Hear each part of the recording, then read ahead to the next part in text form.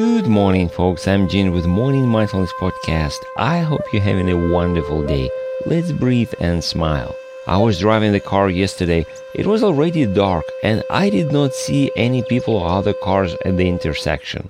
As I was turning left, I remember that my instructor told me many years ago. He said, when you are making a turn, show it with the light even if nobody's there, because you never 100% know if somebody's there.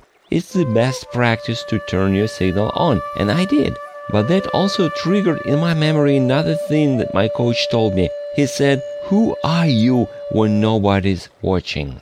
I don't know about you, my friend, and I don't want to make any assumptions, but I know for sure I have not always done everything I should have been doing. Like not training when I should have been training or doing my personal stuff at work, and I know for sure I'm not the only one. However, some people do very unethical or even criminal things while they present themselves as angels.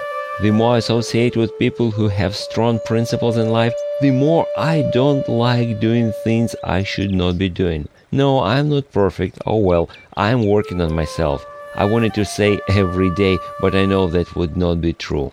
I'm trying to improve my daily habits. So this podcast is just a reflection of something I went through or something I'm going through. And before I do anything, I'm trying to answer two questions. One, what would I think if I was on the receiving end of my own actions?